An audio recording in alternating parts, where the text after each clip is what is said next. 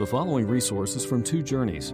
Two Journeys exists to help Christians make progress in the two journeys of the Christian life, the internal journey of sanctification and the external journey of gospel advancement. We do this by exporting biblical teaching for the good of Christ's church and for the glory of God. Please visit twojourneys.org for more resources. In 2 Corinthians chapter 6 and verse 1, I find a mysterious and troubling verse. It says in 2 Corinthians 6:1, "As God's fellow workers, we urge you not to receive God's grace in vain." Receiving God's grace in vain, a very troubling concept and, I think, easily misunderstood. Now, God's grace comes to us in a variety of ways. It is by grace that God causes the sun to rise and the rain to fall on sinners, whether they acknowledge Him or not. It is by grace that we enjoy food, clothing, and shelter. It is by grace that we're born into families and to mothers that nurture us and love us and provide for our every need. It is by grace that we enjoy warm human friendships. It is by grace that we look out over natural beauty, such as a rolling ocean, a field of wildflowers, or craggy mountain heights, and see that spectacular beauty. It is by grace that we get an education. It is by grace that we have formative experiences that shape us, that we can read and write and do arithmetic. It is by grace that we enjoy every good and perfect gift, for they all come down to us from the Father above, on a people who deserve His wrath. It is by grace that we experience all of these things, but all of these forms of grace can be received in vain, every one of them. If we fail to make the most of our opportunities, if we rebel, if we follow a lifestyle of sin, we have received all of those forms of God's grace in vain. Now, we believe in the New Covenant in something called effectual grace. It is a grace from God that cannot be received in vain. It is by grace, or it was by grace, that Lazarus was raised from the dead. He could not receive that grace in vain. He had no choice but to live again. It was by grace that the man who was born blind received his sight. When he washed off the mud, his eyes had no choice but to see perfectly. It was by grace that Peter understood that Jesus is the Christ, the Son of the living God. He could not receive that grace in vain. And it is by grace that every true Christian in history is born again by the Spirit of God. By grace that the heart of stone removed and the heart of flesh given. It is by grace that we see the light of the knowledge of the glory of God in the face of Christ and live forever. For it is by grace you have been saved through faith. And this not of yourselves, it is the gift of God, not by works, so that no one can boast. Ephesians 2:8 and 9. Now, every spiritual advantage there is in this life comes to us by grace. But it is possible for a person to waste those advantages. Isaiah 5 speaks of lavish gifts of God's grace, bestowed from the kindness and covenant faithfulness of Almighty God on the nation of Judah and the city of Jerusalem. And these people perverted the good gifts of God and used them for sin. This passage, therefore, speaks a word of warning to all ages, and it speaks a word of warning to us, the American Evangelical Church, and we ought to heed it.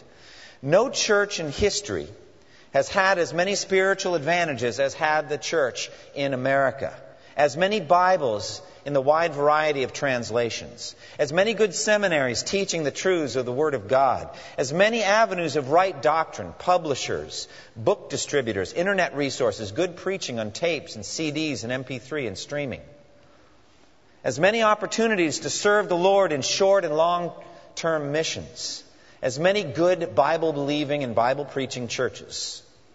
And yet, for all the avalanche of God's grace, it is amazing to observe how little genuine fruit there is here. Dr. Robert Coleman, who travels the globe constantly and understands the church perhaps better than most, was having a conversation with Raymond Ortlund. And Ortlund wrote it down, and this is what he said. In the previous 15 years, real church growth in North America has been 0%. And yet the church in Asia and Africa and Latin America has been growing by leaps and bounds. Despite all of these lavish resources, zero net growth. Lots of activity, lots of programs, but so little fruit. Now, Robert Coleman wrote a famous book, The Master Plan of Evangelism. And in it he talks about the pattern that Jesus gave of deep discipleship for the purpose of spiritual multiplication. He said it was the strategy by which God intended to reach the world. Now, if you were to be able to preach to 100,000 people every day and got a 4% return on the preaching, after 16 years, you would see 23,360,000 people converted. 100,000 every day. Now, that's a busy life. 4% response, that's very good, actually, for people to actually come to faith in Christ. But suppose instead you took one convert, for 6 months you built a disciple who could reproduce, and then each another, and then the 4 another, and so on and so on. After 16 years, you would reach 4 billion people. 4 billion in 16 years. Multiplication begins small, but ultimately yields greater results. And these are genuine disciples. Christians growing and maturing, not babes in the faith, demanding constant nurturing. So why hasn't that been happening? What's going on here?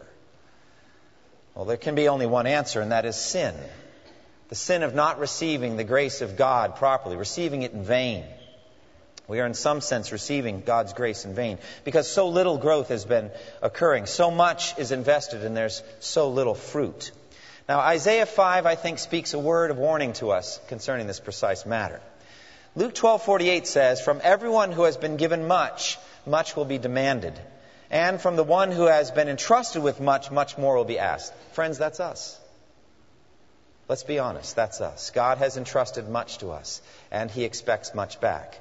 And as we look in Isaiah 5, again I told you, I say it again and again, the great danger of reading Isaiah is to say, those people there, those people of Judah, those people of Jerusalem, how much they sinned. Don't do that.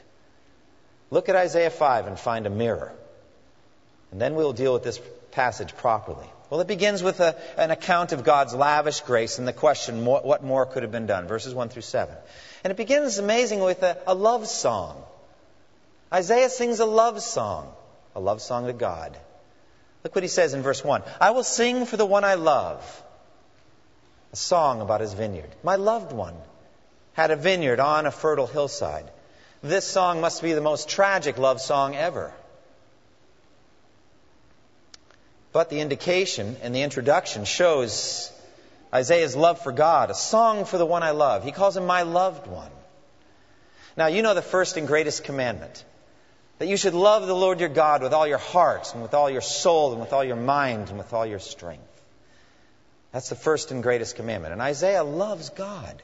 In this case, then, his love for God knit his heart together with God's as he looks at the tragedy of what's really happening with Judah and Jerusalem. And here we have really, I think, the original parable of the vineyard. Now, Jesus, of course, is going to take Isaiah 5 and change it a bit and speak a parable to his own generation. It's in Matthew 21, verse 33 and following. Jesus said, "Listen to another parable. There was a landowner who planted a vineyard. He put a wall around it, dug a winepress in it, and built a watchtower. Then he rented the vineyard to some farmers and went away on a journey. When the harvest time approached, he sent his servants to the tenants to collect his fruit." It's the same story. Slightly different, because they beat the messengers, and eventually the master sends the son and they kill him, thinking to take his vineyard. But it's the same story as Isaiah 5. Then God's relationship with Israel was a long-term investment in a vineyard that ended in grave disappointment, a failed crop harvest that never came. And so we see God's lavish grace. Look at it. First of all, a well-chosen site. It was on a fertile hillside. That's the promised land, a land flowing with milk and honey. Notice also the hard labor. He dug it up, cleared it of stones, and planted it with vines, and built a watchtower and a winepress. Lots of labor went into this. Now, I was raised in New England, and the farmland up there over the winter grows boulders. That's what it does. I don't know what it is, but they just get pushed to the surface. And farmers, if they want to have arable land, they have to remove those boulders. It's just backbreaking work. And so you see all over New England these stone walls that around these farms, and they're very quaint, but they testify to backbreaking labor. I'm glad I'm not a New England farmer. That's all I can say. But God did that kind of labor. And He did all that and more. Look, he constructs a watchtower and He hews out, literally, a wine press. You get this idea of a huge rocky boulder, and He's carving out a space in it where they can press that sweet wine that they're going to make with those wonderful grapes that are going to come. Hard labor and preparation for the harvest. And it's skillfully tended. He knew his business. He knew what a fertile hillside was, and he knew the choicest vines. He knew how to do all of that. And it was diligently and forcefully guarded, a watchtower, always looking out for the enemy, protecting the tender vines from being trampled. Summed up in verse 3 and 4, he says this, "Now you dwellers in Jerusalem, and you men of Judah, judge between me and my vineyard. What more could have been done for my vineyard than I have done for it? What more could I have done?" God, in effect, saying, I spared no expense. I left off no diligence to ensure success. The fault does not lie with me, He's saying. But look at Israel's wretched harvest. Verse 4, "When I looked for good grapes, why did it yield only bad?" Now this is the eternal question. The great unanswerable question when it comes to sin. When it comes to evil. Why? It just stands over the human race. It just haunts us. So many people in times of great tragedy ask God that question. They look up to heaven and they say, why? Perhaps it's the death of a little baby, to leukemia, or a death of a child in a car accident. A great tragedy, unlooked for, unexpected, shocking. And they look up to heaven and they say to God, why did you do it? Why, God? All right. Those kinds of questions are asked in the Bible. Psalmists ask them frequently. But here it's the other way around. It's the other way around. Even more poignantly, I think. God stands over the wreckage of human sinfulness, the senselessness of it, the waste of it, the insanity of rebellion. And He asks us, why? Why? Ezekiel 33:11. "Say to them, as surely as I live, declares the sovereign Lord, I take no pleasure in the death of the wicked, but rather that they should turn from their ways and live. Turn from your evil ways. Why will you die, O house of Israel?" Or the prophet Nathan confronting David with his sin of adultery with Bathsheba. In 2 Samuel 12:9, "Why did you despise the word of the Lord by doing what is evil in His eyes?" Why? Jesus to Saul of Tarsus on the road to Damascus. "Saul, Saul, why are you persecuting me?" And so it is here. Despite all the skillful gardening of the Lord, still only bad grapes. God had given to the Jews every external grace. National election. They were chosen as people, as a nation, for a purpose. The example of the patriarchs' faith, Abraham, Isaac, and Jacob, walking by faith. The events of the Exodus, the leadership of Moses, called by God. And then the 10 plagues, the crossing of the Red Sea, Mount Sinai, God descended. They heard the voice of God speaking out of the cloud, the 10 Commandments. And then the sacrificial system with all of its rich imagery of sin atoned for, of reconciliation, of all of those things. The promised land miraculously cleared of all the Canaanites and Hittites and Jebusites and Hivites, Perizzites, cleaned. Land flowing with milk and honey. Then the lessons of national sin and repentance in the book of Judges, that cycle of sin and how God would chastise them and then they would be brought back again to repentance, that whole thing. Then the example of godly King David, all of this grace upon grace, lavishing grace upon Israel. A wall of protection around it. God protected His people. The ministry of godly prophets like Elijah and Elisha, God speaking to them. Yet for all of these incredible advantages, there's still overwhelming national and individual sin. Why? It is the great unanswerable question. Sin is so irrational, so inexplicable, so insane. God is very clear about what those bad grapes were. He spends the rest of the chapter describing it. First, right away in verse 7, he says this, "The vineyard of the Lord Almighty is the house of Israel, and the men of Judah are the garden of his delight. And he looked for justice, but saw bloodshed, for righteousness, but heard cries of distress." Despite all the advantages of his skillful tending, look what he gets. He gets injustice. He gets bloodshed. He gets cries of distress from his people. That's what he gets. And for the rest of the chapters, we'll see, he lays out 6 clusters of bad grapes. The central lesson here is the corruption of the human heart. Short of the miraculous transformation of the new birth, every external grace only hardens us more. Makes it worse, actually. If God doesn't change your heart, the hearing of good preaching actually makes it worse for you. For it says in Jeremiah 17:9, "The heart is deceitful above all things and desperately sick. Who can understand it?" Then the only possible hope is the new heart, a new nature, regeneration by the Spirit of God. Now God asks here, what more could have been done? God gives himself his own answer in the new covenant. There's something more that could have been done. He can take out the heart of stone and he can give the heart of flesh. Without that, there is no hope. It says in Ezekiel 36:26 and 27, "I will give you a new heart. I will put a new spirit in you. I will remove from you your heart of stone and give you a heart of flesh. I will put my spirit in you and move you to follow my decrees and be careful to keep my laws." And so the events of Jewish history prove this. No matter how many external blessings God lavishes on unregenerate people, they only harden our hearts more. If God does not add to them the great blessing and grace of a changed heart, we will only heap up our condemnation more and more. And so God sends a shocking judgment. Look in verse 5 and 6. "I will tell you what I'm going to do to my vineyard.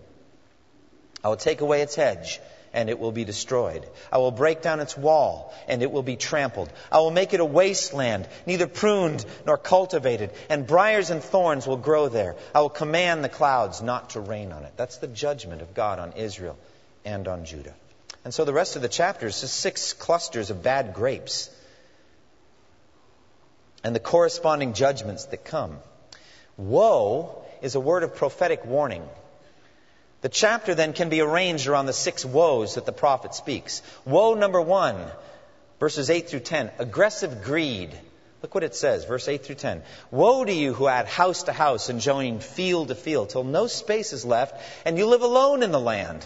The Lord Almighty has declared in my hearing, surely the great houses will become desolate. The fine mansions left without occupants. A 10-acre vineyard will produce only a bath of wine, a homer of seed, only an ephah of grain." These were economic empire builders, ruthlessly taking over the property of the poor and the needy. Like evil King Ahab, who has Naboth murdered so he can steal his vineyard, take it over. Or like the Pharisees of Jesus' day, and Jesus talks to them about this, they use their influence to steal widows' houses and make themselves wealthy in this way. Woe number 2, verses 11 and 12, sinful excess. Woe to those who rise early in the morning to run after their drinks, who stay up late at night till they're inflamed with wine. They have harps and lyres at their banquets, tambourines and flutes and wine, but they have no regard for the deeds of the Lord, no respect for the work of his hands. Now Israel was rife with idolatry, and at the core of idolatry, self-worship. But the allure of idolatry is always sensual pleasure. Sensual pleasure, living for sensual pleasure rather than for God. So these folks are dedicated to it. They're dedicated to pursuing excess. They rise up early in the morning to run after their drinks. These are words of great zeal and dedication. Rising early to run after the drinks, to run after them. This is determination. This is sacrifice. This is commitment to a lifestyle of drinking. What are they pursuing? They're pursuing drinks. They're pursuing getting drunk. They're pursuing music to enjoy a good tune. A tambourine and a harp and a lyre. Ah, the delights of good music and a good bowl of wine. That's what they're pursuing with great dedication, and their addictive lifestyle comes from trying to fill an empty hole in the center of their souls with something that will ease the pain of that emptiness. The result is utter deadness to the glory of the Lord all around them. They have no regard, it says, for the deeds of the Lord, no respect for the work of their hands. They're just numb to what God is doing. Woe number 3, verses 18 and 19. Shameless sin and mocking of God. Woe to those who draw sin along with cords of deceit and wickedness as with cart ropes. To those who say, let God hurry. Let him hasten his work so that we may see it. Let it approach. Let the plan of the Holy One of Israel come so we may know it. Now the image is powerful. It's like these people are beasts of burden. And they've got ropes around them and they're hauling a cart loaded with boulders of sin. And they're just pulling it on. They're in bondage to sin and they can't break away. And yet in the midst of that, they're mocking God. Oh, that plan of God that he always talks about, let him bring it so we can see it and actually see whether it's going to happen or not. Woe number 4, relativism and redefining of truth. Verse 20. Woe to those who call evil good and good evil, who put darkness for light and light for darkness, who put bitter for sweet and sweet for bitter.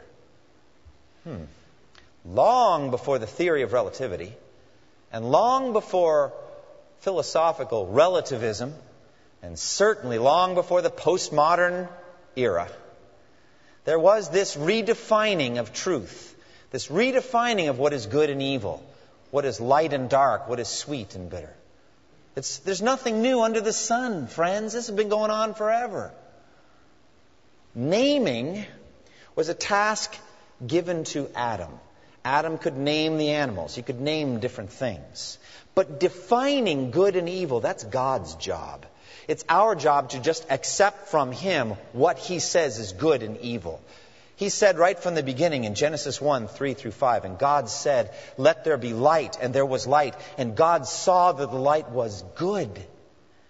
And he separated the light from the darkness. God called the light day, and the darkness he called night, and there was evening and there was morning the first day. God alone has the right to define good and evil. He is the standard. We don't make it up inside ourselves.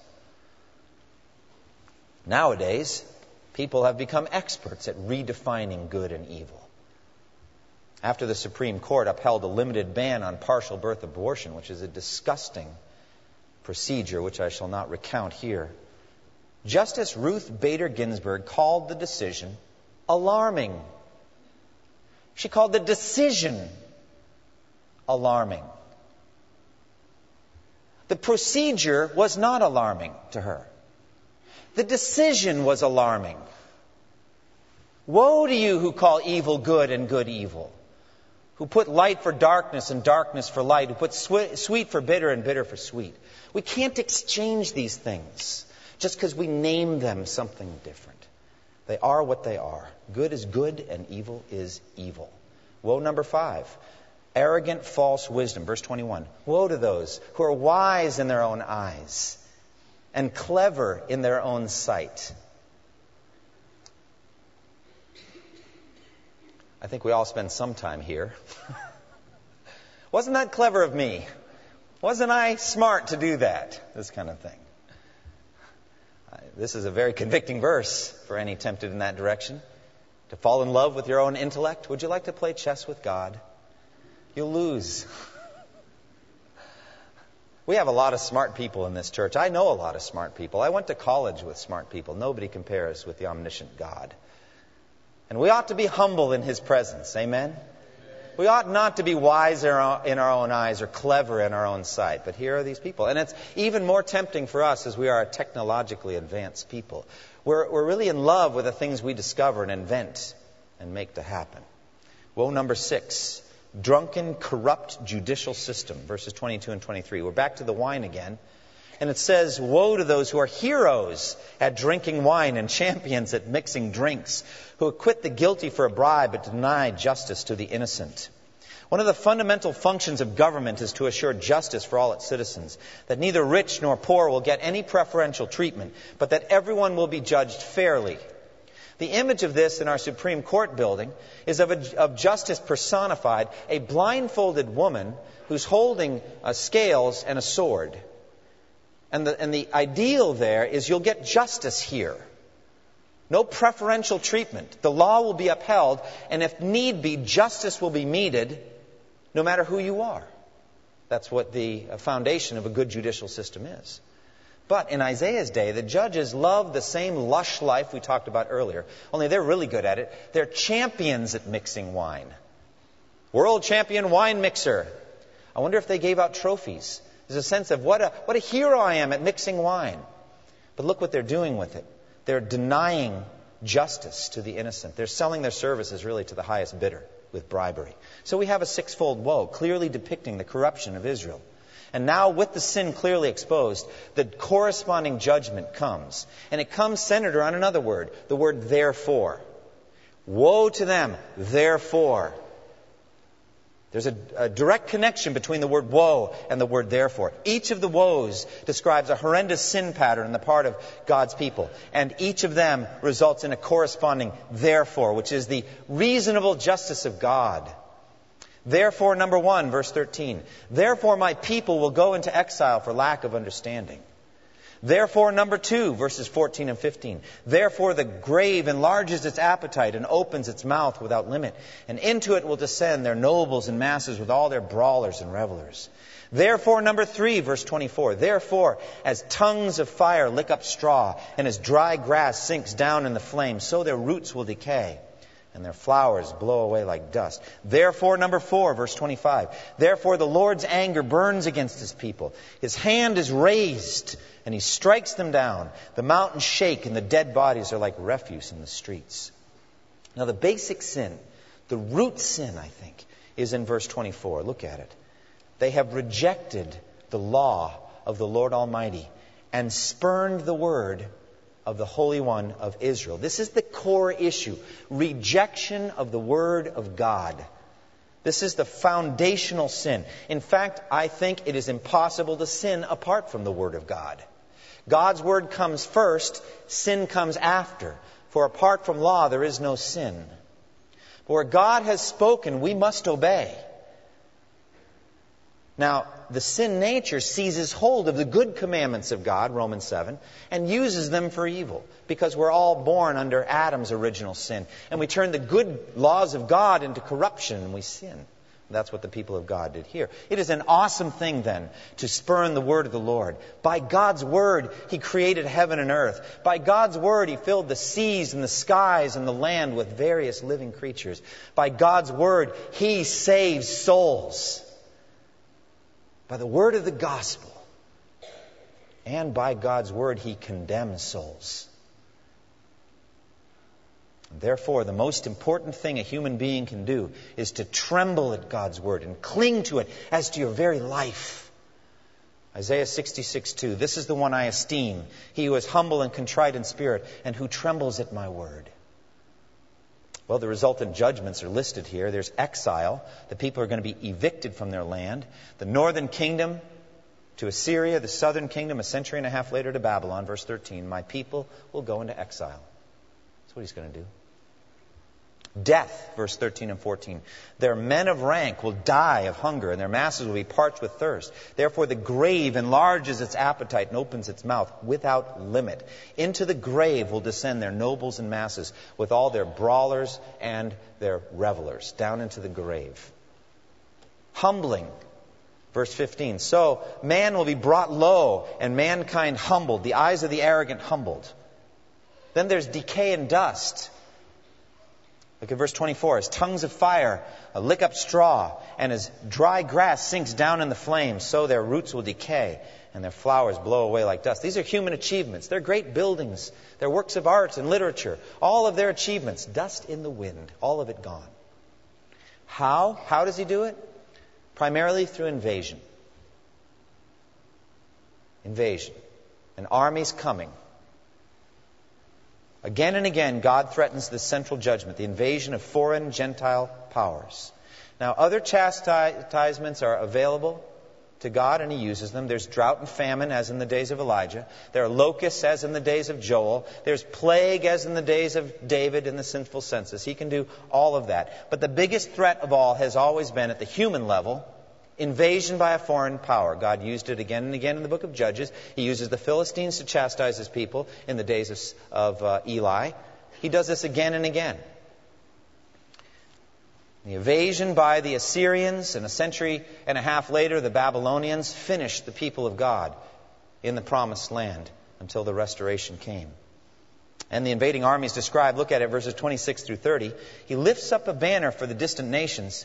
He whistles for those at the ends of the earth. Here they come, swiftly and speedily.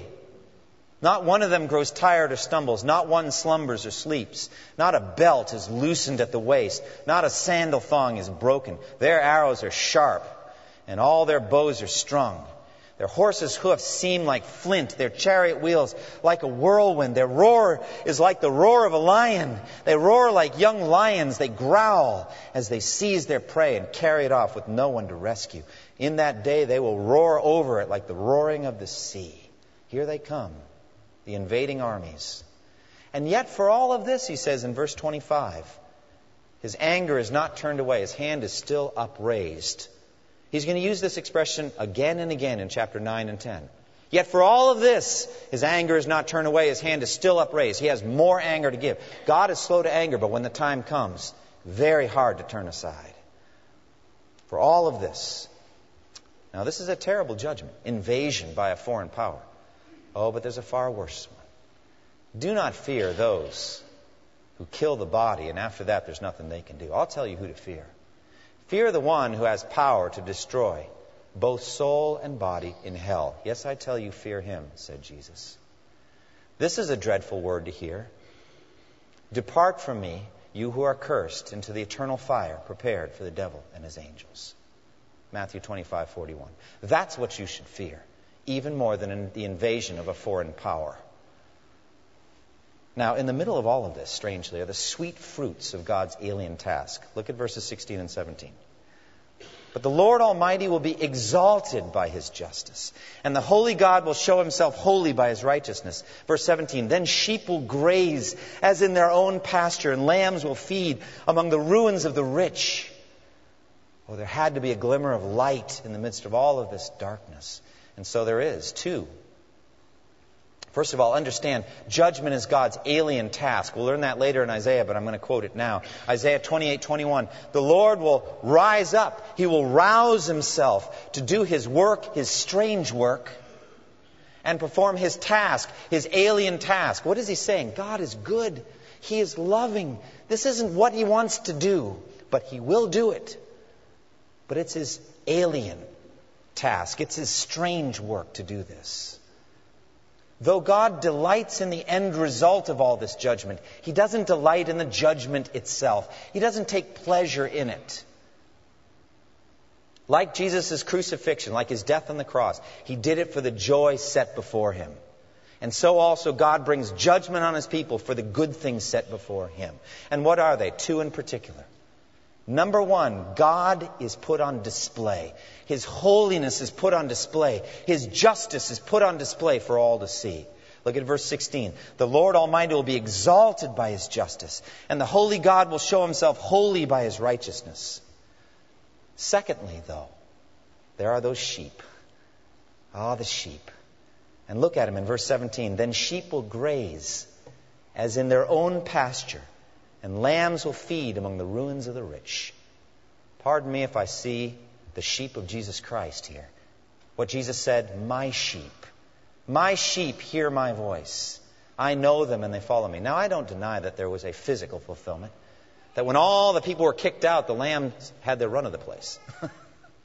And so they did. And so they could graze over the ruins and the wreckage, and they could just eat and be at peace, and no one bothered them.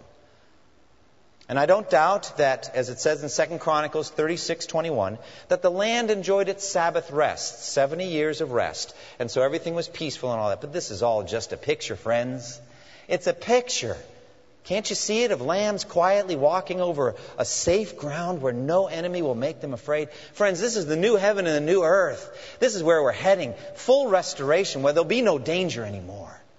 Well, that's what we're pointing toward. And therefore, in the gospel of Jesus Christ, primarily, we see all of these themes brought together. That's where we see it. First of all, a sovereign grace that produces its own effect. What more could have been done for my vineyard? I'll show you what more I can do for my vineyard. I will transform them. I'll make them into good people. I'll take out that heart of stone and I'll give them a heart of flesh. I will change them. They will be born again. They'll be regenerated by the power of God. That's what the gospel promises to you and me. Secondly, I'll give them judgment. I'll give them judgment of all of their sins at the cross of Christ. I will pour out wrath on my only begotten Son. I will speak words of woe to Him. I will speak words of cursing to Him so that it doesn't hit you. I will interpose my Son's body and His blood between you and my wrath. And I will pour out my wrath on Him, and you will survive. And so I will speak woe, woe, woe, woe to my own Son, but I'll speak peace to you. If you'll only believe in Him. If you'll only trust in Him. And then finally, you will see an eternity of peace in a safe, comfortable place. You will dwell forever and ever in the new heavens and the new earth. It says in 2 Peter 3, in keeping with this promise, we are looking forward to a new heaven and a new earth, a home of righteousness. So then, dear friends, since you're looking forward to this, what kind of people ought you to be? You ought to live holy and godly lives as you look forward to the day of God and speed its coming. What application can we take from this? First of all, flee to Christ. I have no idea what your state is. I don't know if you died today whether you'd go to heaven or hell. I'm not speaking to you individually. I know many of you love the Lord Jesus, but this is a vast assembly here. I believe with all my heart and prayed for it that God would bring some lost people here today so that they would be warned to flee to Christ, that they would look to Jesus, that they would see in His blood shed on the cross enough for all of their sins. Trust in Him. If God is speaking to you today, flee to Christ. Trust in Him right now. Afterwards, come up and talk to me. Go through those doors. In the parlor, there are people waiting to talk to you if you need to know more about the Christian life. Trust in Him. Don't walk out of this building without knowing that your sins are forgiven. You can't survive Judgment Day without Christ. And for the rest of us who have trusted in Christ, understand the wall of protection that's around you. Don't get arrogant. Understand, because God has put a wall around you that He will not tear down. Satan can't get at you like he'd like. We were talking in Sunday school today. If God took away all of His protection and we were left open to the demons, to the devil and his angels, and God did no sustaining grace, what would happen to us? I don't think it's melodramatic for me to say of myself, I'd be in hell this afternoon. I am sustained by grace every moment in my faith in Christ. I must have that wall of protection. I must have that watchtower where the Lord is watching over me. Oh, trust in Him, not in yourselves. Close with me in prayer. Thank you for listening to this resource from twojourneys.org.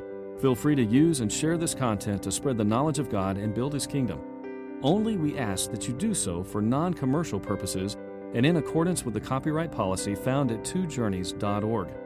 Two Journeys exists to help Christians make progress in the two journeys of the Christian life, the internal journey of sanctification and the external journey of gospel advancement. We do this by exporting biblical teaching for the good of Christ's church and for the glory of God.